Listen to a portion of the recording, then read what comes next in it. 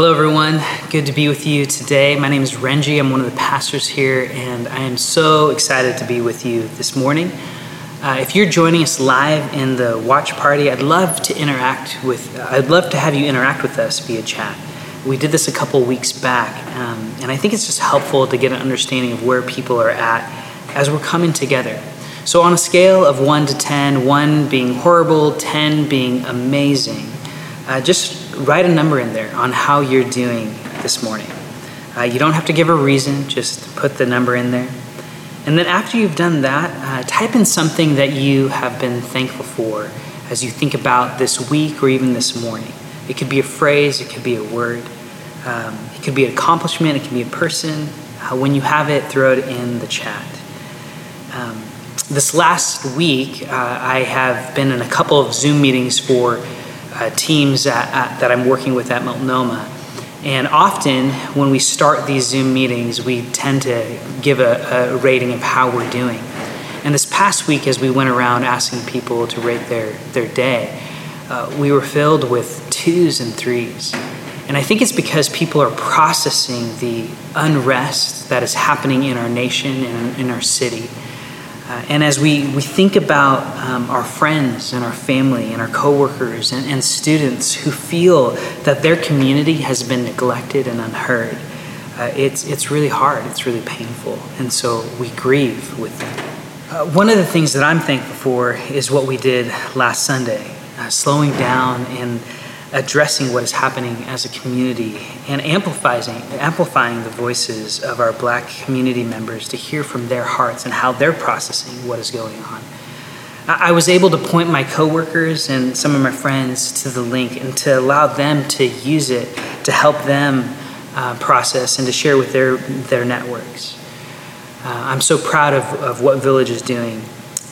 But I also recognize that some of us might feel unsettled about what we did last week. I think it comes out of concern that are we being distracted from what we're called to do as a church, or are we not on point on centering on the gospel? But I want you to know very clearly from one of the pastors here at Village, we do things like last week because it directly flows from our commitment to the gospel and from our commitment to be true followers of Jesus in this world. And I think it's really fitting that we're in the story of Exodus as all of these things are happening around us, because I think it's so relevant to what we're facing today. The Bible is alive and it's active, and if we are coming with it and approaching it with the posture of receptivity and inviting the Spirit to teach us, it can do so and illumine truth to us, so that we can interact and walk in faithfulness to God. Next week, Pastor Ken is going to be looking at the Red Sea story, but for today, I want us to look at the overall story of the 10 plagues, specifically the confrontation between God and Pharaoh. We're going to be anchoring in on one verse, but I want to have that larger story in mind because it spans 4 to 5 chapters. And I know many of us are familiar with this story about the plagues and God and what he did in Egypt. But I don't want to allow the familiarity to cause us to disengage. Please come with an invitation of the Spirit to teach and to challenge us. I want us to anchor in on Exodus chapter 6, verses 6 through 9, and allow that to shape our reflection. This is what it says. The Lord is speaking here. Therefore, say to the Israelites, I am the Lord. I will bring you out from under the yoke of the Egyptians. I will free you from being slaves to them. I will redeem you with an outstretched arm and with mighty acts of judgment. I will take you as my own people, and I will be your God. Then you will know that I am the Lord your God, who brought you out from under the yoke of the Egyptians. And I will bring you to this land I swore with uplifted hands to give to Abraham, to Isaac, and to Jacob. I will give it to you as a possession. I am the Lord. Moses reported this to the Israelites, but they did not listen to him because of their discouragement and harsh labor. So let's remember what is happening in this story. At the end of Genesis, Jacob and his sons are in Egypt, and Joseph is in a position of power, and they have favor with the Egyptians. And simply by turning one page, we fast forward in time 400 years, and what is happening is very different than a posture in a place of favoritism. The Israelites are enslaved. How did this happen? Well, when we read the first chapter of Exodus, it tells us that they grew in number. What happens when an immigrant population grows in number? They are seen as a threat. So what did the empire do in order to respond to this threat? They treated them as if they could control them. And they used them for their own systems. And slowly, over time, they were enslaved. And we don't know how fast and how quick this happened. But what we find is, as we're reading in Exodus, when we're in these pages, it has been multiple generations of the people being enslaved. What does this do to people's communal identity to be enslaved? To be treated as property? To be treated as less than human? To have your life be disregarded? And beyond that, what does that do to your faith? The people of Israel have heard the stories of the God of their fathers, Abraham, Isaac, and Jacob, but that was 400 years ago. There could be a temptation or a tendency to treat them as simply tales and stories of old. But where is God now? To everyone else looking in, the Hebrew God was weak and enslaved, just like their people. But this is what God says in chapter 6. I will free you from being slaves to them. I will redeem you with an outstretched arm and with mighty acts of judgment. I will take you as my own people, and I will be your God. Then you will know that I am the Lord your God.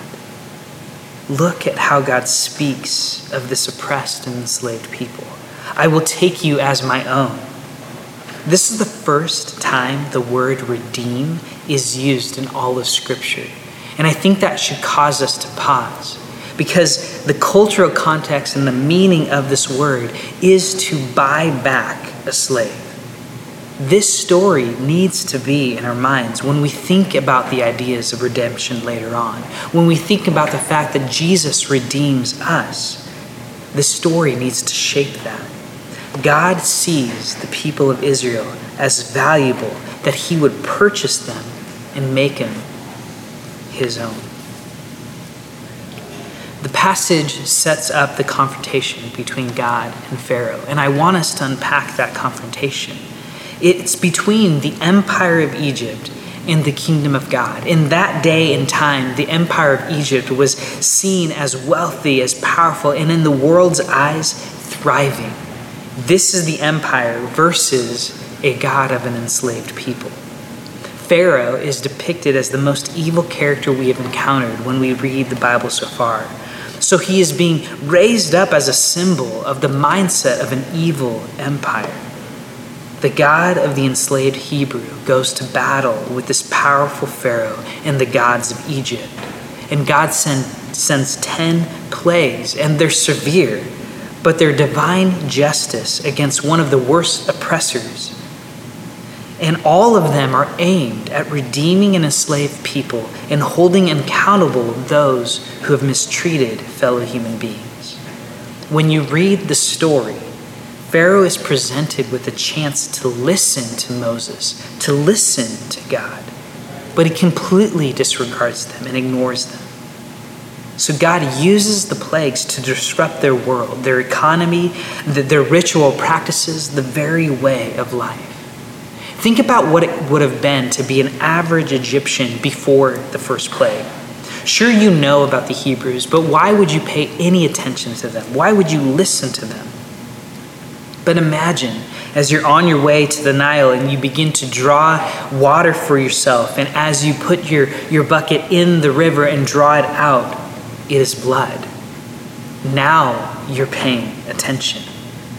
And each of the plagues, God is systematically taking down the ways of Egypt and their gods. Why did God send locusts? Why flies? Why frogs? Why cattle? The gods of Egypt were depicted with heads of locusts, of flies, of frogs, of cattle. Through each of the plagues, God is swiftly and precisely taking down the symbols of power, of wealth, of prosperity, of security, of health on behalf of an enslaved people. These were signs to Egypt, but they're also signs to the people of Israel. They were a sign that God is alive, that he is real, that he is powerful, and that he's on the move. It was a sign to the Israelites that they could give their loyalty, their allegiance, and their trust to Yahweh. What's fascinating as you read and you study this, many scholars, when they look at the early Hebrews, they see them as not monotheistic in that they believed in only one God. That is a development that is much later in their history. Scholars would describe them as henotheistic in that they believed that there was a pantheon of gods, but there was one God, Yahweh, that was above all of the other gods, and he was to be worshipped.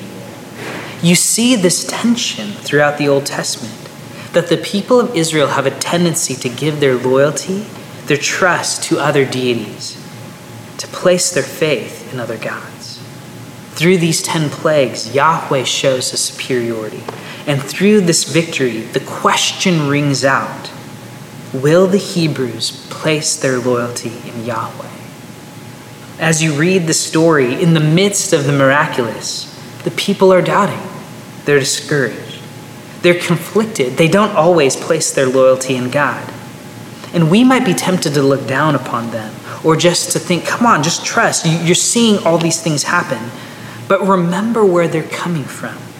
Years upon years of not seeing God work.